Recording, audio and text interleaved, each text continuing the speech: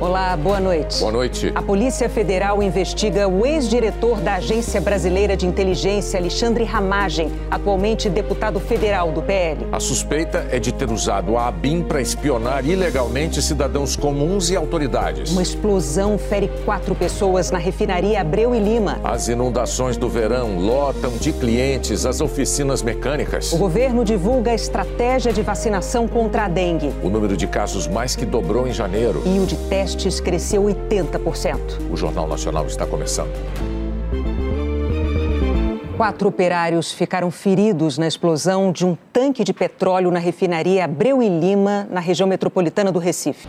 Era por volta de 3h30 da tarde. A direção de Abreu e Lima informou que operários faziam a manutenção de um tanque de petróleo da refinaria e que no processo houve a produção de faíscas, que causaram uma explosão seguida do incêndio. O SAMU e o Corpo de Bombeiros foram chamados e socorreram 4 funcionários. Eles foram levados com queimaduras para hospitais da região metropolitana do Recife. A refinaria de Abreu e Lima informou que um dos 4 feridos já teve alta. O Ministério da Saúde divulgou hoje as cidades que vão receber a vacina contra a dengue com prioridade para a faixa etária de 10 a 14 anos.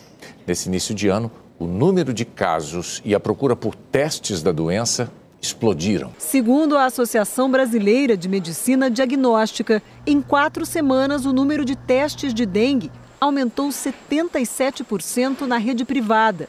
E cresceram também os resultados positivos. Segundo o Ministério da Saúde, nas 3 primeiras semanas deste ano, o Brasil registrou mais de 120 mil casos de dengue. Um aumento de 170% na comparação com o mesmo período de 2023. O Brasil é o primeiro país a oferecer a vacina no sistema público, mas a quantidade disponível ainda é pequena, 6,5 milhões de doses. A prioridade do SUS é atender quem vive em regiões com número alto de casos de dengue.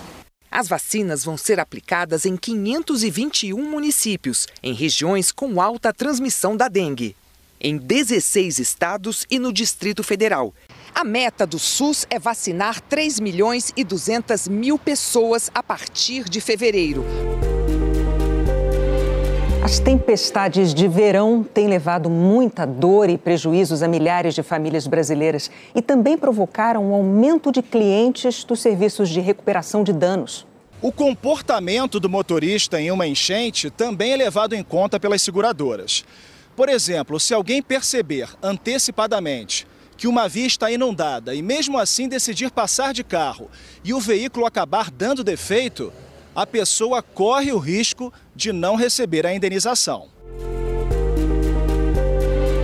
O ex-diretor da Agência Brasileira de Inteligência e atual deputado pelo PL, Alexandre Ramagem, foi alvo de uma operação da Polícia Federal.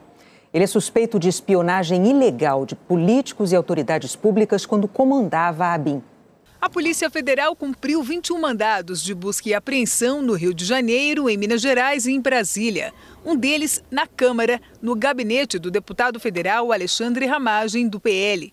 O Procurador-Geral da República, Paulo Goné Branco, deu aval para as buscas. No pedido para autorização da investigação, a Polícia Federal afirmou que identificou uma organização criminosa que montou uma estrutura paralela na Agência Brasileira de Inteligência, com a intenção de monitorar ilegalmente pessoas e autoridades. A PF diz que o grupo usou uma ferramenta de geolocalização de celular sem autorização judicial e utilizou os dados para fazer investigações policiais sem autorização da Justiça. A operação foi autorizada pelo ministro do Supremo Tribunal Federal, Alexandre de Moraes. Na decisão, Moraes destacou em mais de um momento que as investigações mostram que a Abin, sob a direção de Ramagem, teria sido usada para interesses ilícitos. O ministro citou ainda o uso irregular da agência para proteger familiares e aliados do então presidente Bolsonaro.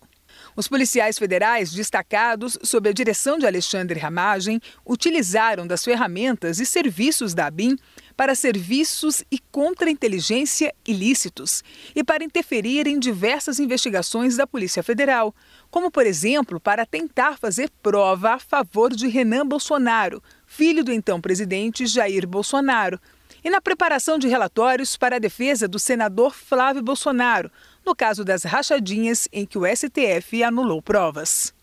Em entrevista à Globo News, o senador Flávio Bolsonaro, do PL, negou ter recebido informações da Abin que pudessem beneficiá-lo. Em entrevista à Globo News, Alexandre Ramagem negou ter acesso às senhas de sistema de monitoramento da Abin. Ramagem disse que não sabe como informações da promotora do caso Marielle foram parar no sistema da Abin. Sobre a afirmação da Polícia Federal de que um conluio da atual direção estaria causando prejuízo à investigação, a Abin declarou que há 10 meses a atual gestão tem contribuído com os inquéritos da PF e do STF e que é a maior interessada em esclarecer eventuais ilícitos. A defesa de Jair Renan não respondeu. Boa noite. Boa noite, até amanhã.